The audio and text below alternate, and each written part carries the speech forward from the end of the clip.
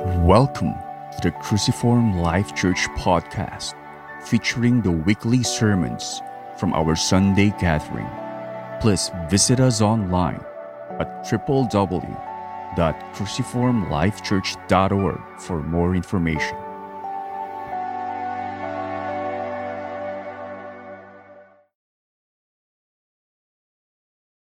Now, this is Resurrection Sunday. I'd like to just take an off from our series and preach to us 1 Corinthians chapter 15. By the way, I would like to invite you to start reading Genesis again, because I think 3 Sundays from now, we will be back in the book of Genesis. I think you have forgotten the book of Genesis already. It's good to refresh. When I went back reading that one, I was so blessed. I realized there are so many things I missed, even as I was preaching it. So there's so many things to learn the book of Genesis. So start reading the book of Genesis again, and we will be back 3 Sundays from now. Stand with me as I read 1 Corinthians chapter 15. I'll be skipping some of these verses. Now, I would remind you, brothers, of the gospel I preached to you, which you received, in which you stand, and by which you are being saved, if you hold fast to the word I preached to you, unless you believed in vain. For I delivered to you as of first importance what I also received, that Christ died for our sins in accordance with the Scriptures, that he was buried, that he was raised on the 3rd day in accordance with the Scriptures, and that he appeared to Cephas, then to the 12. Then he appeared to more than 500 at one time. Most of them are still alive, though some have fallen asleep. Then he appeared to James, then to all the apostles. Last of all, as one untimely born, he also appeared to me. Now jump to verse 12. Now, if Christ proclaimed as raised from the dead, how can some of you say that there is no resurrection of the dead? But if there is no resurrection of the dead, then not even Christ has been raised. And if Christ has not been raised, then our preaching is in vain, and your faith is in vain.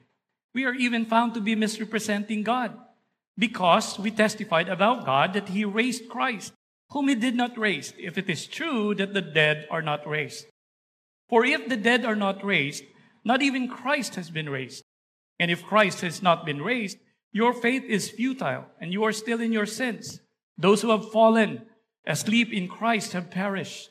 If in Christ we have hope in this life only, we are of all people most to be pitied. But in fact, Christ has been raised from the dead, the first fruits of those who have fallen asleep. For as by one man, or by a man came death, by a man has come also the resurrection of the dead. For as in Adam all die, so also in Christ shall all be made alive. But each in his own order, Christ the first fruits, then at his coming, those who belong to Christ. Then comes the end, when he delivers the kingdom to God the Father after destroying every rule, every authority, and power. Verse 29. Otherwise, what do people mean by being baptized on behalf of the dead? If the dead are not raised at all, why are people baptized on their behalf? Why are we in danger every hour? I protest, brothers, by my pride in you, which I have in Christ Jesus our Lord, I die every day. And what do I gain if I die every day? Humanly speaking, I fought with beasts at Ephesus. If the dead are not raised, let us eat and drink, for tomorrow we die. Verse 35. But someone will ask, how are the dead raised? With what kind of body do they come? You foolish. What you sow does not come to life unless it dies. And what you sow is not the body that is to be, but a bare kernel, perhaps of wheat or of some other grain. But God gives it a body as he has chosen, and to each kind of seed its own body. For not all flesh is the same, but there is one kind for humans, another for animals, another for birds, and another for fish. There are heavenly bodies and earthly bodies, but the glory of the heavenly is of one kind, and the glory of the earthly is of another. There is one glory of the sun, and another glory of the moon, another glory of the stars. For star differs in glory. So it is with the resurrection of the dead. What is sown perishable, what is raised imperishable. If it is sown in dishonor, it is raised in glory. It is sown in weakness, it is raised in power. It is sown a natural body, it is raised a spiritual body. If there is a natural body, there is also a spiritual body. Thus it is written, the first man, Adam, became a living being. The last Adam became a life-giving spirit. But it is not the spiritual that is first, but the natural, and then the spiritual. The first man was from the earth, a man of dust. The second man is from heaven. As was the man of dust, so also are those who are of the dust. And as is the man of heaven, so also are those who are of heaven. Just as we have borne the image of the man of dust, we shall also bear the image of the man of heaven. I tell you this, brothers, flesh and blood cannot inherit the kingdom of God, nor does the perishable inherit the imperishable. Behold, I tell you a mystery. We shall not all sleep, but we shall be changed in a moment, in a twinkling of an eye, at the last trumpet. For the trumpet will sound, and the dead will be raised imperishable, and we shall be changed. For this perishable body must put on the imperishable, and this mortal body must put on immortality. When the perishable puts on the imperishable, and the mortal puts on immortality, then shall come to pass the saying that is written, death is swallowed up in victory. O death, where is your victory? O death, where is your sting? The sting of death is sin, and the power of sin is the law. But thanks be to God, who gives us the victory through our Lord Jesus Christ. Therefore, my beloved brothers, be steadfast, immovable, always abounding in the work of the Lord, knowing that in the Lord your labor is not in vain. Our gracious Heavenly Father, we thank you for your word. We thank you, Lord, for the resurrection of Christ. And I pray as we study today that we would understand how important it is to us. That we might not just worship you, but that we become worshipers of you. This we pray in Jesus' name. Amen. Amen. So why we rejoice in the resurrection of Christ? Why is this day supposedly a special day for us? And this is one of the things that grieve our hearts, because sometimes in the church, it is during Resurrection Sunday that we miss some people. And as I've said earlier, understandably, because we are in the metro and our families are in the province. But the Resurrection Sunday is supposed to be one, if not, what we really celebrate as believers. And this week is supposed to be a very important week for us. And I hope that you and your family, or you yourself, has really read the scripture this week and understand and went back and bring to mind what Jesus has done. I was trying to bring my family back to the cross this week. And I said we will culminate our study this week with the Sunday preaching on the resurrection. I think this is very important. Now, in the Corinth at that time, a false teaching from supposed to be Gentile Christians in the church has spread, denying the body resurrection. So notice carefully, what they denied is a body resurrection. Listen to the question of Paul in verse 12. Paul asked, how can some of you, so it's people in the church, how can some of you say that there is no resurrection from the dead? Anyone here who is denying the resurrection? Now, these Gentile Christians, they believe that these are Gentile Christians because the Pharisees believed in the body resurrection. And there was no trace in Corinth that the Sadducees, those who do not believe in the resurrection, have infiltrated the church. And so the main problem here were Gentile Christians who, the whole of their lives, they were influenced by Greek philosophy. That was the culture, that was the thinking of their time. And particularly, this Greek philosophy they called Gnosticism. So Gnosticism is basically, we've already said this over and over again, they believe that body is evil and spirit is good. And in their thinking, actually, death is freedom from that which is evil. That when you die, you are finally freed. Your spirit, which is good, will finally be freed from the body which is evil. And that is why these Gentile Christians, supposedly, in the church of Corinth, could not reconcile in their mind. They could not reconcile in their mind. How can it be that you are now freed from that which is evil, and now you will be trapped again in that which is evil? So they are saying, because in their understanding, body is evil, then they're saying there is no bodily resurrection. There's no body resurrection. But do you want to be a disembodied spirit all throughout eternity? Do you want? I don't like that. I don't like to be disembodied spirit because I could not eat lechon. We can relate so much with this flesh. Aside from the corruption, this is a good design of God for us. And I want to stay in the body throughout the rest of eternity. Now, for the problem of this teaching on denial of the body resurrection, we know that it has gained traction, it has gained following inside the church for Paul to address this, or for those people who reported to Paul, to include the problem on the teaching on the body resurrection. Today, even non-Christians are celebrating the resurrection of Christ, popularly called in our country as the Easter Sunday. And probably many today are hitting the beach or somewhere that they can celebrate. And there are some right now who are looking for eggs somewhere. There's so much celebration going on. I believe it is falling short of how the resurrection should be celebrated. In fact, I really believe that even us Christians have fallen short of valuing the resurrection. And that many of us today come to church like any other Sunday. And many of us did not even think that it's a resurrection Sunday today. We are actually guilty of undermining the value of the resurrection of Christ, which separates Christianity from the rest of religion.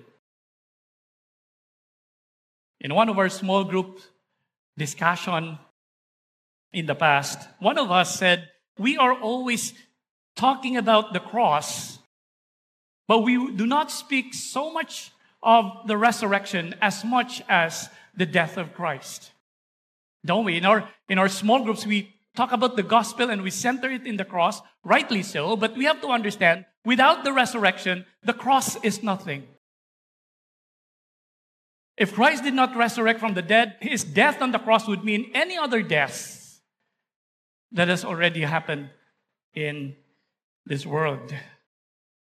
He has a point. Certainly, we are guilty of not rejoicing so much of the resurrection of Christ. In this chapter, Paul sought to prove that body resurrection, our hope, that's our hope, by the way, our body resurrection when he returns, is true. Proven by the resurrection of Christ.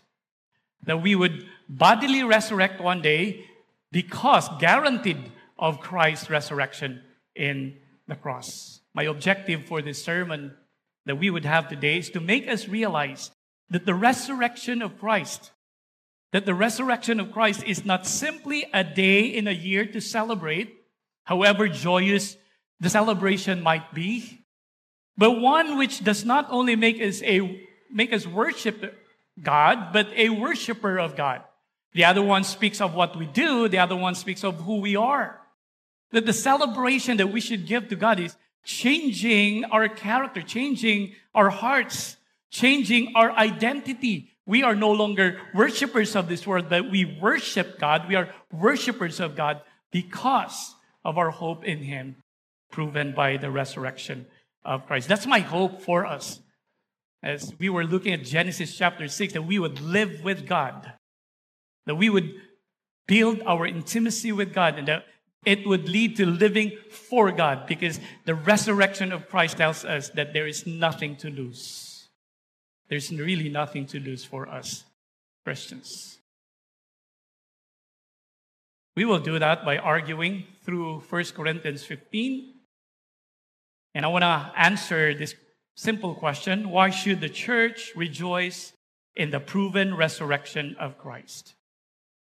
Why should the church rejoice in the proven resurrection of Christ in a time when the resurrection of Christ is undermined? Why should we rejoice in it?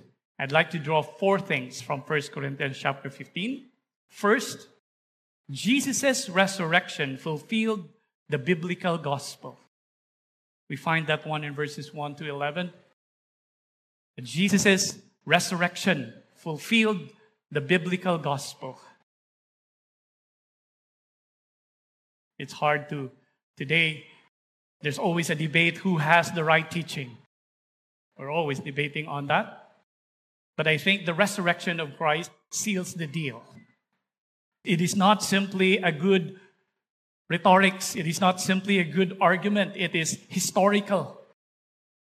That Christ has really risen from the dead, and it proved that there's no other gospel, there's no other good news but Lord Jesus Christ. So because there were some in the church of Corinth who said that there is no resurrection of the dead, Paul had to remind the Corinthians of the gospel that he preached to them, which, according to Paul, in the rest of verse 1 and verse 2, the gospel that the Corinthians, and that, for this matter, us, the gospel that the Corinthians have received, stand on, and are being saved. That's the gospel. Are being saved, meaning continuous salvation, because we are saved already from the penalty of our sins, but we are being saved, right at this moment, we are being saved from the power of sin until God would save us from sin itself. That will be in the day of our resurrection.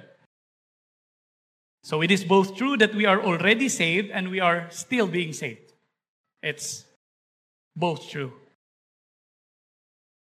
However, Paul had to remind them that denying the resurrection of the dead, now that they are in danger of denying the resurrection, the body resurrection, they were in danger of no longer holding fast to that gospel. Listen to Paul at the rest of verse 2. He said, if you hold fast to the word that I preached to you. Meaning to say, if we still have the right gospel, if the gospel that we're holding is complete, if we deny that God is holy, if we deny that we are sinners, if we deny that the sufficiency of what Christ has done, if we deny that Christ died, because they said Christ just was maybe fainting, if we deny that He resurrected from the dead, then we do not have the biblical gospel anymore. It's no longer the teaching of Scripture. True faith in the gospel never stops. You cannot say, I believe it before and now, no, I no longer believe it. That's not what true faith is. Now, Paul's burden here is to prove that the gospel, which he called to be of first importance. Look at verse 3. That's what Paul said about the gospel. It is of first importance. He wants to prove that this gospel that he preached is the biblical gospel, or what the Bible teaches. He was not preaching a gospel of men. He was not preaching a gospel from an angel. He was not just preaching a gospel of the church, but the gospel that the Bible teaches. Listen, and by saying, listen carefully, when he said, of first importance, he said of first importance. In the context, Paul is like saying that if you miss the gospel, if you miss something of the gospel, if you take away anything of the gospel, you lost everything. Nothing will be left to you. You lost all hope. There is nothing worthy of praise anymore. All that is left to you is purely religion that will not save. What then is the gospel that the Bible teaches? Particularly the Old Testament, when Paul said, the scriptures in verse 3 and then verse 4, he was referring to the Old Testament. And it is good to note that the gospel of the New Testament is the gospel of the Old Testament. Actually, the gospel is the only gospel in the whole scripture. What then is the gospel that the Bible teaches? Notice carefully that 4 times that the word that is repeated. 4 times. Paul said, "For I delivered to you as of first important what I also delivered, that Christ died for our sins." Verse 4, that he was buried. Still in verse 4, that he was raised. And then in verse 5, and that he appeared to Cephas and the rest of these people. Yet only 2 of these that's has the word according to the scriptures, or words according to the scriptures. That Christ died for our sins according to scriptures, that he was raised from the dead according to the scriptures. It seems like that Paul would say a truth from scripture, particularly the Old Testament, then he would like to prove that Christ died for our sins, and then he said that he was buried. To prove that Christ really died for our sins, he said that he was buried for 3 days. And then he said that Christ was raised from the dead, and then he said that he appeared. He really raised from the dead because he appeared to more than 500 people. What Paul made sure is that we understand that the Old Testament teaches that Christ, notice his title, he did not say that Jesus, he said that Christ, because the word Christ is the official title of the Messiah, of the Savior to come. That he was claiming here that Jesus is the Christ that the Bible is teaching. He wants us to understand that the Old Testament teaches that the Christ would take upon himself the penalty of our sins. That is, his death, and be raised again for our justification. That's what the Old Testament is teaching as far as Paul is concerned. Paul did not quote anything that from the Old Testament. He might just have looked at the Old Testament and understand the teaching pertaining to Christ. Now, as we look at the Old Testament, we know that there are passages that are clear on this. And very quickly, let's not go to some unfamiliar passage, but to those that are very familiar to us. Isaiah 53, verses 4 to 5, it says, "Surely he has borne our griefs and carried our sorrows, yet we esteemed him stricken, smitten by God, and afflicted by God." Look at it. "But he," that's Jesus, "was pierced." And this is the Old Testament. It's very clear already. It did not say for his transgressions, but for our transgressions. He, Jesus, was crushed for our iniquities. Upon him was the chastisement that brought us peace with God, and with his wounds we are healed. It was his wounds and our healing. All we like sheep have gone astray. We have turned every one to his own way. The Lord has laid on Jesus the iniquity of us all. That's very clear that the Messiah who would come would die not for his sins, but for our sins. Continuing, look at verse 10 to 11. "Yet it was the will of the Lord to crush him," to crush Christ. He has put him to grief. When his soul makes an offering, so the soul of Christ himself makes an offering for our guilt, he shall see his offspring. He shall prolong his days. The will of the Lord shall prosper in his hand. Verse 11. "Out of the anguish of his soul, he shall see and be satisfied." Look at that word satisfied, because that is the word justified. We already said last week that justification means that not that we have proven ourselves innocent. We are proven guilty, but we are justified by God because someone took our place. Someone paid for our sins. And because Jesus paid for our sins, we are justified before God. We need not to suffer the penalty of our sins. That's the word there. By his knowledge shall the righteous one, my servants, and look at that, make many to be accounted righteous, and he shall bear their iniquities. Look at that. The word satisfied in verse 11 again means justified, a word used for our salvation. By the anguish, verse 11, by the anguish of his soul, meaning his suffering.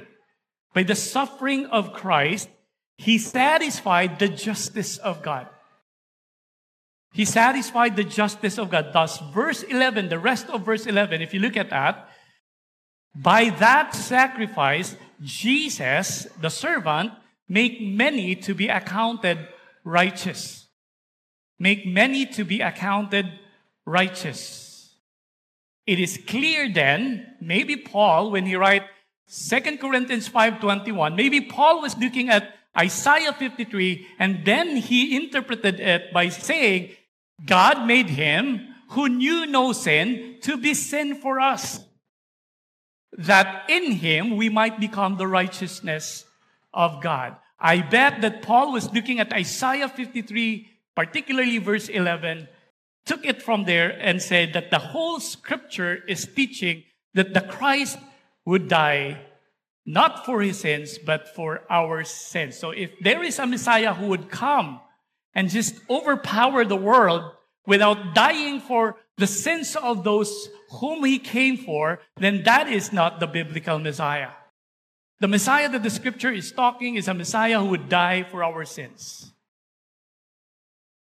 And Paul said in Romans 4:25,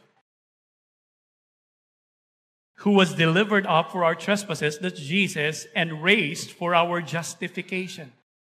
Meaning to say that the resurrection of Christ is needed to prove that he really made the transaction, that God was satisfied, the justice of God was satisfied by his sacrifice, by his resurrection. Do we see that in the Old Testament?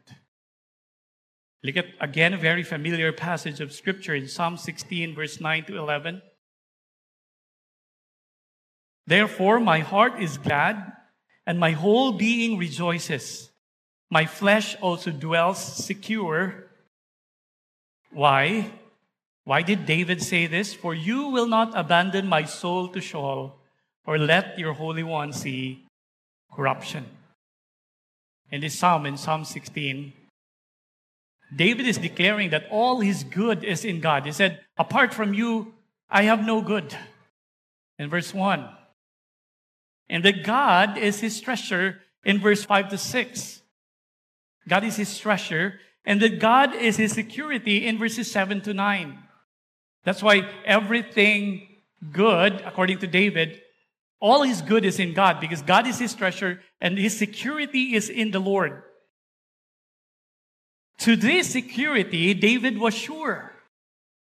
And the reason why David said, my flesh dwells secure, is in verse 10. And it was because, or verse 10 speaks of the resurrection. If you look at verse 10, this is not simply David, as he actually decayed. The one who did not see corruption, the one who did not see decay, was Jesus, who resurrected after 3 days. He did not see decay.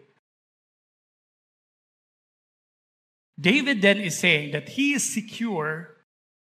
Looking forward, he is secure because of the resurrection of Christ. It is now clear why Paul was really seeking to prove this is how important the resurrection is. And notice carefully how many verses that Paul spent to talk about how many people who saw the risen Christ. Talked about it in verses 5 to 8. He said, and that he appeared to Cephas, then to the 12, then he appeared to more than 500 brothers at one time. If during our time, 500 witnesses would win a case. I am sure of that. 500 witnesses of the risen Christ. Not some phantom, not some ghost, but really in the flesh. Though some have fallen asleep, then he appeared to James, then to all the apostles, and lastly to Paul. I don't want to dwell on that much. 1 Corinthians 15 has 52 verses. I just dwell with why Paul said it there. He wants to prove that Jesus is really resurrected from the dead. So here are two things that we find here. If Jesus did not really die, if Jesus did not die, not just die, but die as an innocent, he is not the Christ, because the Christ will die not for his sins, but for the sins of those whom he saved. Secondly, if Jesus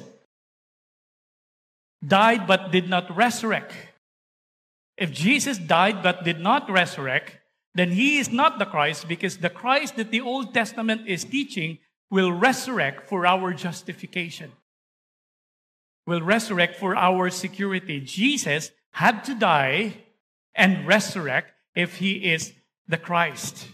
He is to die and resurrect. It is no wonder why after Peter said, "You are the Christ, the Son of the living God." Remember that one? And Peter was just the spokesperson of the whole disciples. They said, "You are the Christ, the Son of the living God." Then Jesus made sure that you understand what kind of Christ I am. I am the biblical Christ. I am the Old Testament Christ. I am the Christ that this prophet spoke of. Jesus then said in Matthew 16 and verse 21,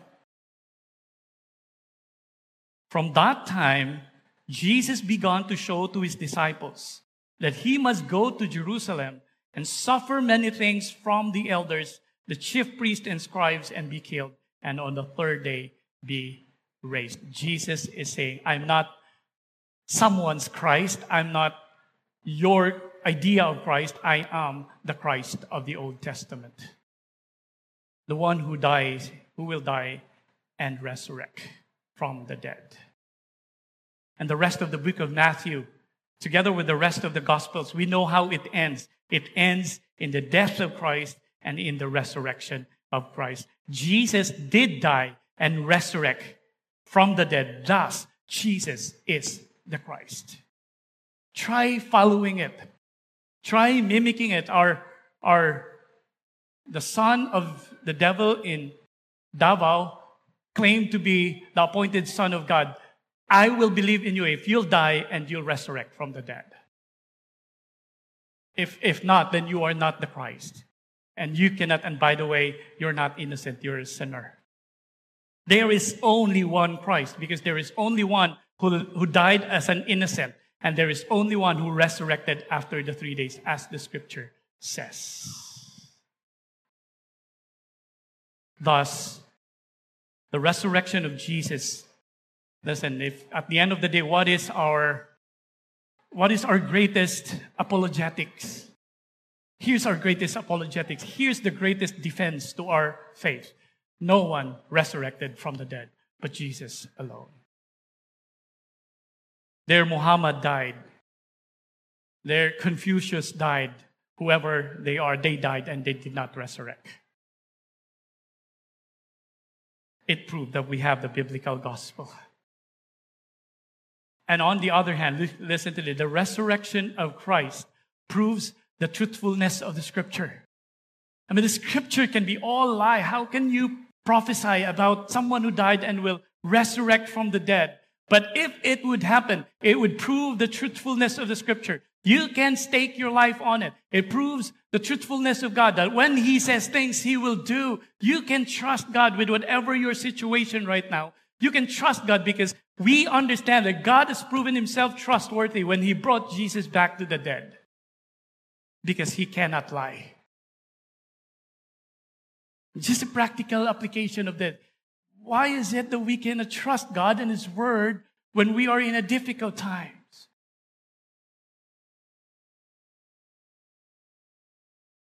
And another application is that we, like Paul, because of the resurrection, we are preaching and believing the right gospel.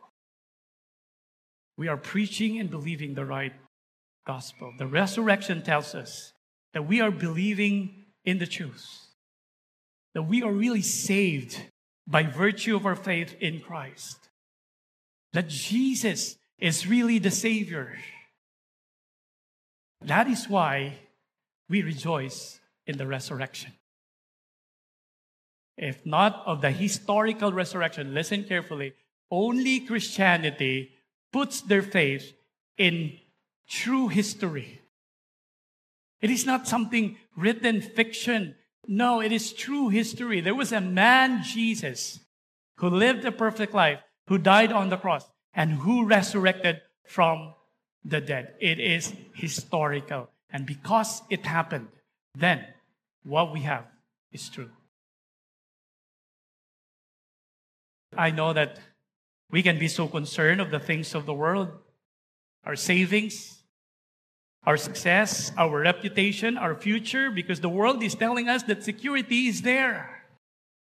The world is telling us the idea that your security lies on your own hand and on the things of this world. But those things could never give true security. What is the proof of the world? Let me ask you this one. What is the proof of the world? That security is in the things of the world. What proof can they bring? But listen to this. Jesus claimed to be the only way, truth, and life. What is his proof? He proved it by his resurrection. And by his resurrection, there is no doubt anymore that security is in Jesus. Second, why do we rejoice in the resurrection of Christ? Jesus' resurrection gives sense to everything pertaining to our faith. It gives sense to everything pertaining to our faith.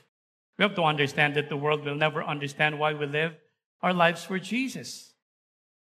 The world will never understand why we sacrifice for Jesus, why we deny ourselves for Jesus. Why don't you just live your life for comfort and security? Have you been asked of that? You have worked all your life and now you just want to serve God. That doesn't make sense.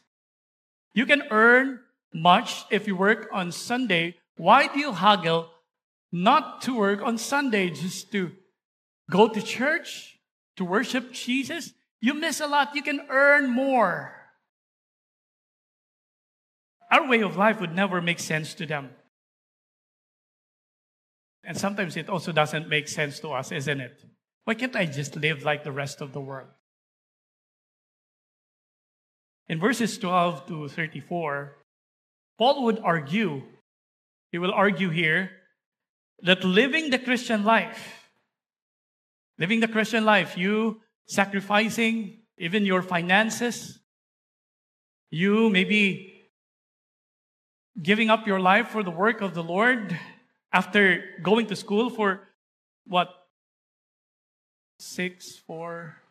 14, and then you failed twice, so 16 years. And why would you just do that? It doesn't make sense. And Paul argued that living the Christian life doesn't really make sense without the resurrection. It does not make sense without the resurrection. But with the resurrection, everything makes sense.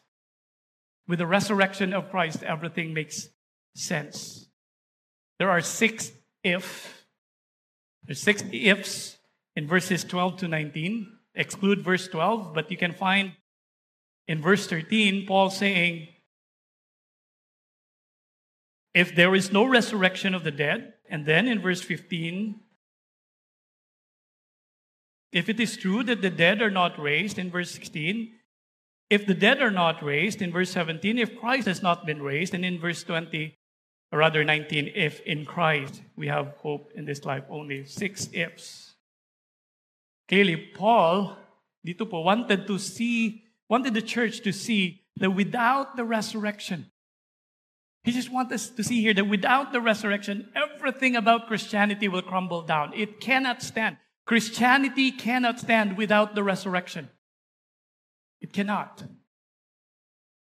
It is no wonder that Paul's question that he sought to answer here is in verse 12. Here's Paul's question in verse 12. If Christ is proclaimed as raised from the dead by the apostles that we find in verses 5 to 8, How can some of you say that there is no resurrection from the dead? You have to understand that the people, itong mga tao po na in-address ni Paul with this question were, again, professing Christians. They were not people outside the church. They were people inside the church, but doubted the body resurrection. So Paul's main contention here, tingnan niyo po yung argument ni Paul. Papakita ko, dito lang po siya nag-circulate sa argument na ito. In verses 13 and 16, here's the argument of Paul. If there is no resurrection, then Christ did not resurrect also. He said, if there's no really resurrection, if you're denying the resurrection, understand that you will also be denying the resurrection of Christ. There will be no resurrection at all. But if you deny the resurrection of Christ, everything you do is vain. Everything. Look at how Paul said this. In verse 14, he said, their preaching is in vain, their faith is in vain. In verse 15, he said, we are misrepresenting God, claiming that God raised Christ from the dead, when in fact not. In verse 17, your faith is futile. You and those who have died in the faith are still not forgiven of sins. And in verse 19, Paul said, we who hope in the resurrection when there is nothing but Christianity but here and now, because there's no resurrection from the dead. Paul said, we are of most people to be pitied. It means, Paul's point is clear. If there's no resurrection, then Christ did not resurrect from the dead. If Christ did not resurrect from the dead, then forget all your hopes in Christ. Those are not true. In fact, in verses 29 to 32, Paul said that all our sufferings would mean nothing. And he said, if there is no resurrection from the dead, we might be like the rest of the world. We might as well be like the rest of the world. Let us eat and drink, for tomorrow we die, if there's no resurrection. However, look at how Paul appealed that there is resurrection. There is resurrection, because if there is no resurrection, then the whole fabric of the Bible will fail. Because how did God design things? Look at verse 20 to 23. But, he said, in fact, that's not a theory. In fact, Christ has been raised from the dead, the first fruits of those who have fallen asleep. Look at, Paul is now giving us a reason why he said that one. For as a man came death, by a man also the resurrection of the dead. Verse 22, for us, as in all Adam died, so also in Christ shall be made alive. But each in his own order, Christ the first fruit, then at his coming, those who belong to Christ. Look at that. The fabric of Scripture, the design of God is that our faith, yung ating pong destiny, ay nakasalalay dun sa head. When Adam died, death came to us. By the resurrection of Christ, we will also have our resurrection. If there is no resurrection, then we can ask, why do I get the death of Adam and then I will not get the resurrection? Paul's point here is the fabric of all Scripture will crumble down if there is no resurrection. Because God's design is that death came upon us through one man, thus resurrection will come upon us through one man, and is the Lord Jesus Christ. So if there is no resurrection then at his coming, then why then did the death of Adam came to us? Clearly, Paul's point is saying it doesn't make sense. It doesn't make sense. What makes sense is that because death came to us through Adam, then resurrection comes to us through Jesus Christ. In fact, he said in verses 24 to 28, we don't have time. We understand that before Jesus gave back the authority to the Father, resurrection should have happened already. The end will not come unless we too are resurrected together with Jesus. Church, look at this. Without the resurrection, the fabric of God's plan Scripture will crumble down. That's why there is resurrection for us.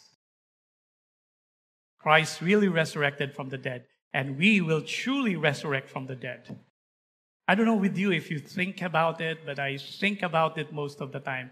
I look at it, this is my hope, I will resurrect one day.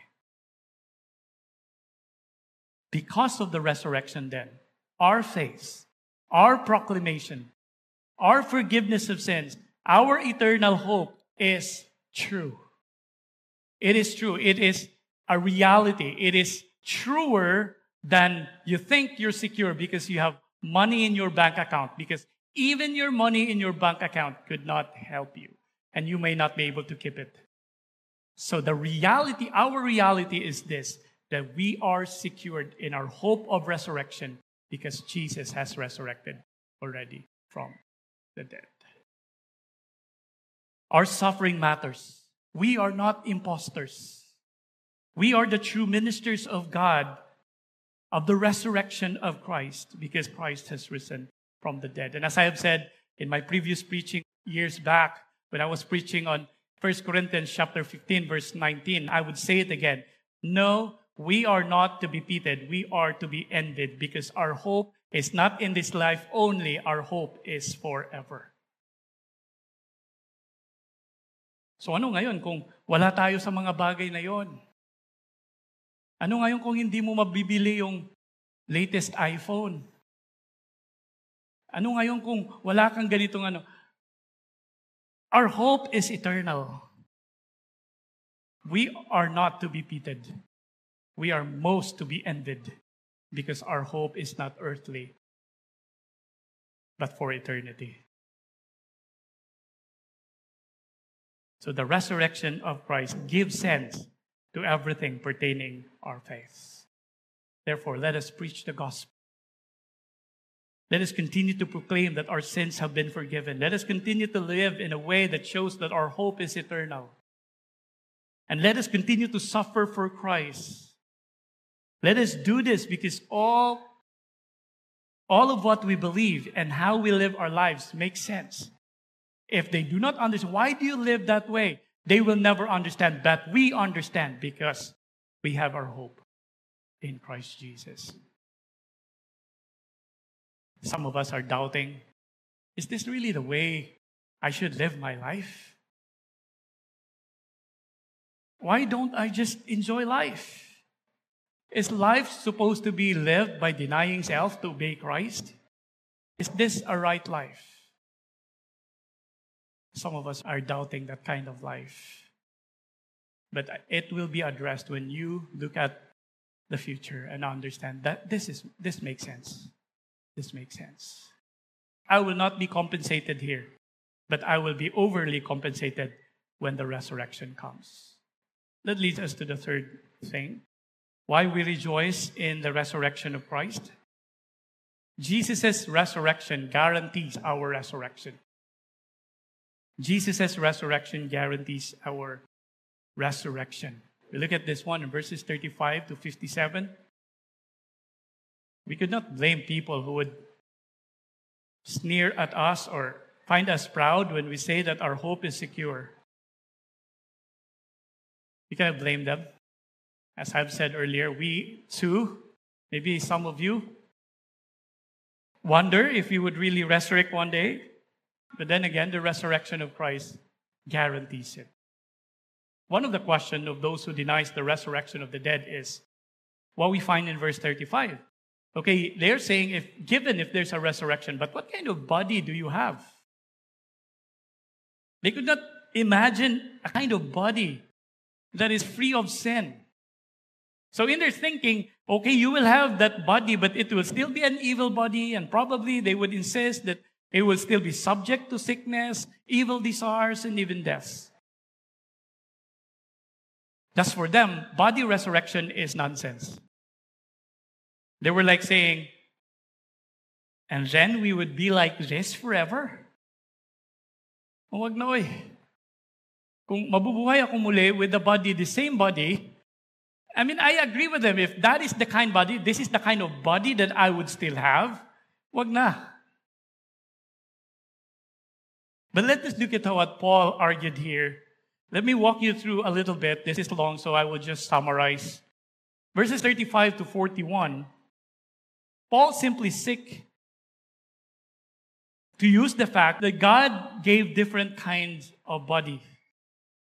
Give different kinds of bodies. Another for humans, another for animals, another for birds or fish.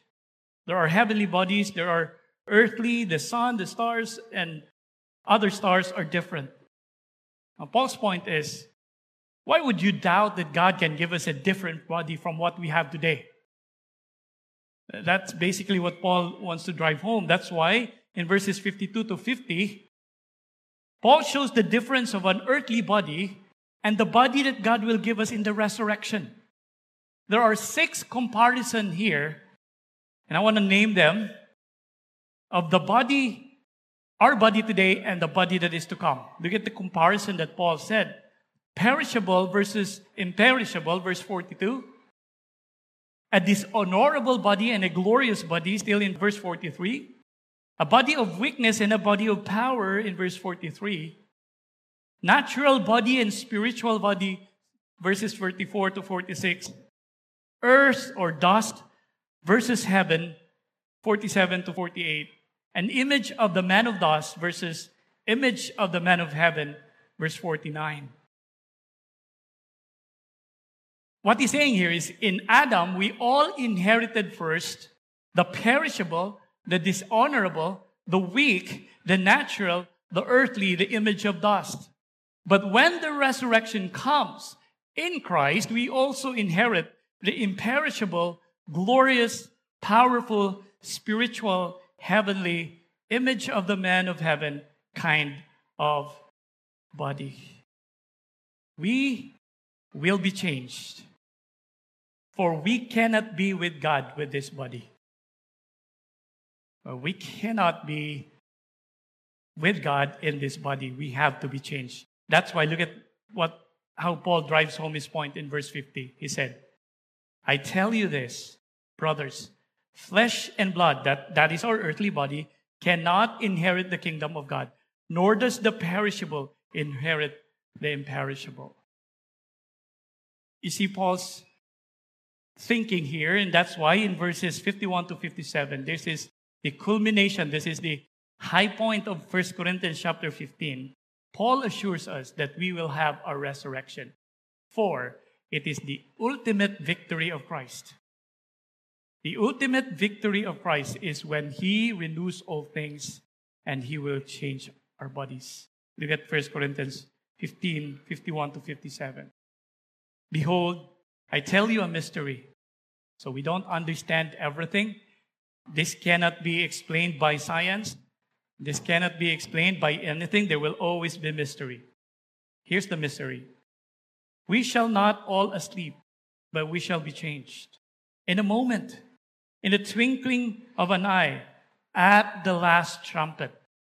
At the last trumpet, which you find in Revelation 15, that's when everything ends.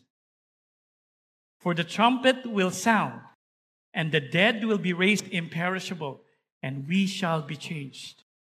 For this perishable body must put on the imperishable, and this mortal body must put on immortality.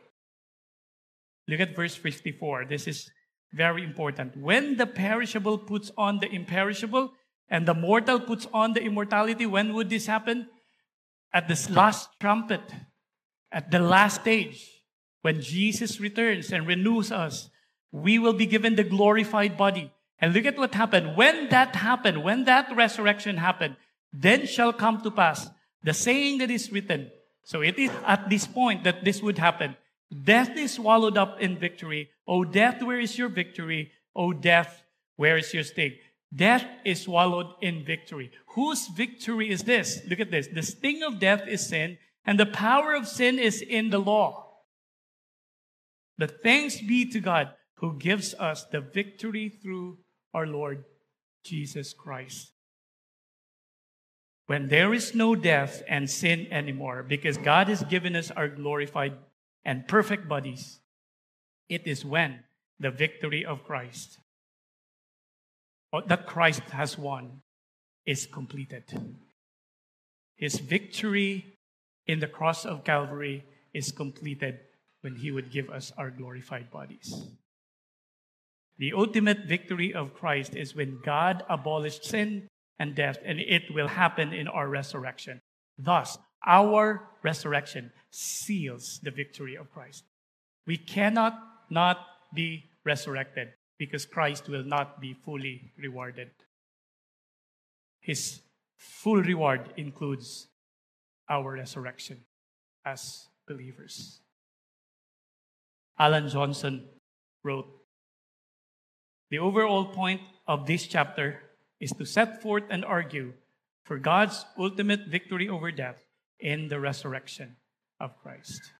Continuing, he said, "The resurrection is the beginning of the new age. The resurrection is the new creation.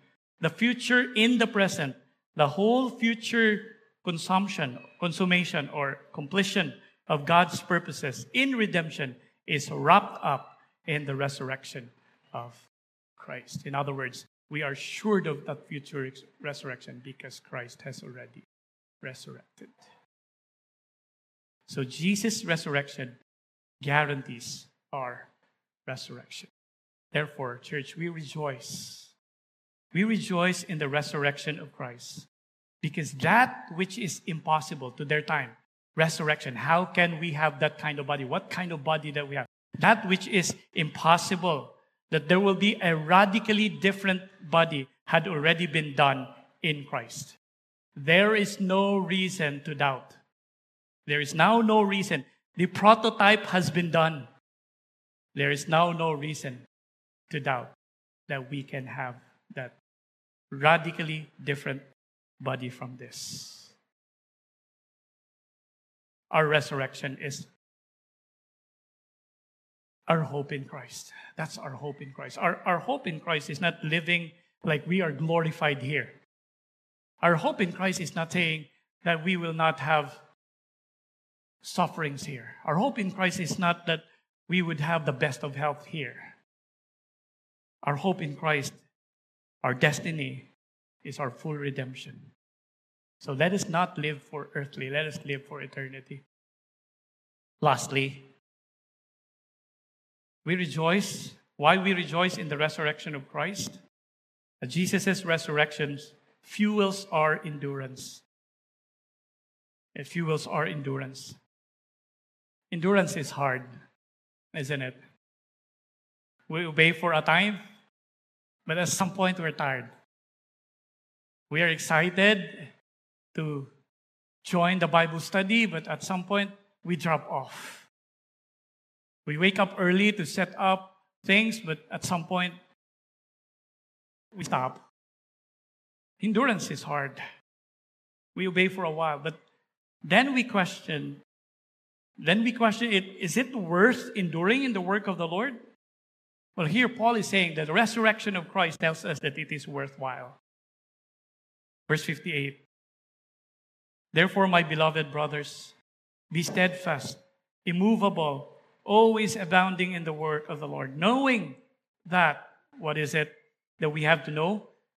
That in the Lord your labor is not in vain. Because the resurrection of Christ guarantees our resurrection, then we should labor in the work of the Lord steadfastly, immovably, and aboundingly consistent. This is the word therefore there. It connects to the whole argument of Paul in chapter 15, which ended with the ultimate victory, our resurrection. Paul's line of thought then is saying, ganito po yung mind ni Paul, it is, if your resurrection is sure because of the resurrection of Christ, then be unhindered in the work of the Lord till you die. Be unhindered in the work of the Lord till you die. Do not let anything change the way you live your life serving Christ. He said, be steadfast. Do not let anything swerve you to something else other than your commitment to Christ. Be immovable. Do not grow weary or be stingy in the work of the Lord, but be always abounding. In what reason? Why would I do that? Why would I steadfastly obey Christ? Why would I immovably obey Christ? Why would I always abound in the work of the Lord? It is not because you will be blessed here, not because you will not suffer, not because all that you do will prosper, no, but because one day we will be overly compensated when the resurrection comes. Paul's point is that our hope in Christ is more than enough. Our promised resurrection in Christ Jesus is more than enough to give our lives away for the work of the Lord. How precious is your life? How precious is it? How much did you invest in your life so that you are who you are today? And as a businessman, you look at your life and you say, I have invested so much on this. Where would I give this? Is it worth giving it to Christ? And Jesus said, well, let's have our mathematics here. You will invest your life in the things of the world. And what then? You'd lose all of them and you'll be in danger of losing your own soul even. Jesus is saying, give your life to me because that's worth it. You will actually save your life. Church, the motivation when we serve God is not simply our earthly reward. It's not bigger ministry. It's not praises from the people. It is not even earthly blessing. No, the motivation, the work of the Lord is our ultimate hope of being resurrected one day. Given a perfect body that we might be able to stand seeing Christ face to face. God so wanted us to see Christ face to face, but because we cannot do that in this earthly body, He would change this body so we can stand looking at Christ face to face, which I believe is incomparable. Nothing in this world can be compared to seeing Christ face to face. I do not know what's your hope right now in your heart, but I understand seeing Christ is greater than being the billionaire. Seeing Christ is greater than being married to your crush. Seeing Christ is better than being the CEO of your company. Seeing Christ is greater than having the biggest bank account. Seeing Christ is greater than having the best of health. And that is the hope. Why settle for less when that which is infinite is ours for a taking? Listen to Paul. In the Lord, your labor will not be in vain. You will not be in vain. Your labor will be overly compensated when your resurrection comes. Sometimes we feel like there's no fruit in our labors. We feel like God missed us. God cannot miss it. He knows everything. You know what? He will one day overwhelm us of that glory that awaits us. He will overwhelm us. In fact, Paul said to this point that we would at that day see our labor, see our sacrifices, see our suffering as light and momentary in comparison to the incomparable eternal weight of glory. It's like driving all the way to Baguio and we complain because there is so much traffic. But when you get there and feel the cool breeze, you feel like I can do this over and over again. We're just talking about Baguio here. You and I, if God allows, would feel shame. Why we grumble in the work of the Lord when we get to see our full reward. This is how we can relate to Habakkuk. When we look at that future, we can relate to Habakkuk, who said in Habakkuk 3:17-18, though the fig tree should not blossom, nor the fruit be on the vines, the produce of the olive oil fail, and the fields yield no food, the flock be cut off from the fold, and there would be no herd in the stalls. Yet I will rejoice in the Lord. I will take joy in the God of my salvation. Jesus' resurrection assures us that all our labors will not be in vain. It will not be in vain. We will be undeservedly compensated in our resurrection. Let us not be swayed by the seeming perfect life in this world and stop serving God, for our perfect life is yet to come.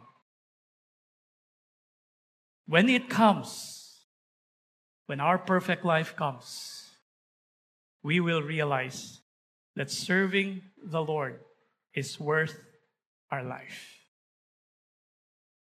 By then we would understand, why didn't I serve God? Why didn't I give my all to Him? Why didn't I choose to lay down my life? Church, we should rejoice in the proven resurrection of Christ because it proved everything we believe. The resurrection of Christ proved everything we believe as true. Because of the resurrection of Christ, we are sure that our gospel is biblical. Because of the resurrection of Christ, we prove that our claims are validated, our forgiveness, our message, and that we are ministers of God.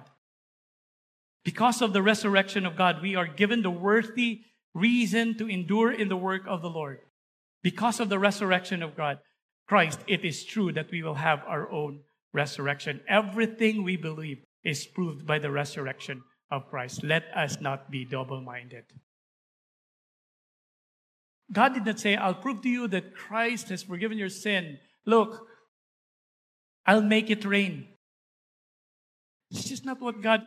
Look, I want to prove to you that you will have your resurrection. I will make you rich. That's easy.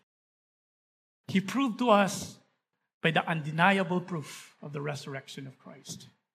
I think what explains our life, or our life shows how much we believe in our hope.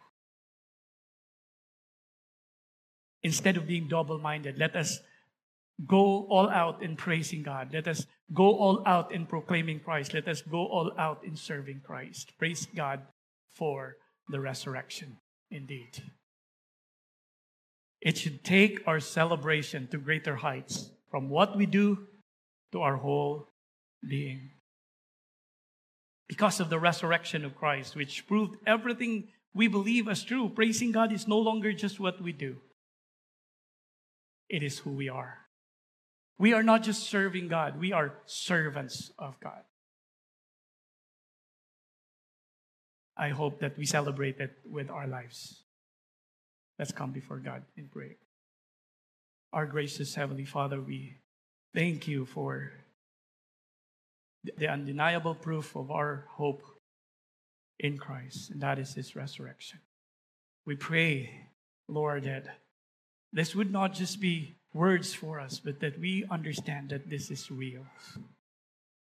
That we live for that day. We don't live for the here and now. We live for that day where our true reward awaits us. In Jesus' name. Amen. Amen.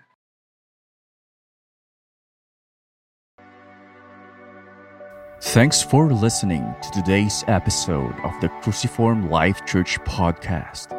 Check out more gospel-centered messages at www.cruciformlifechurch.org or subscribe to this podcast at Spotify.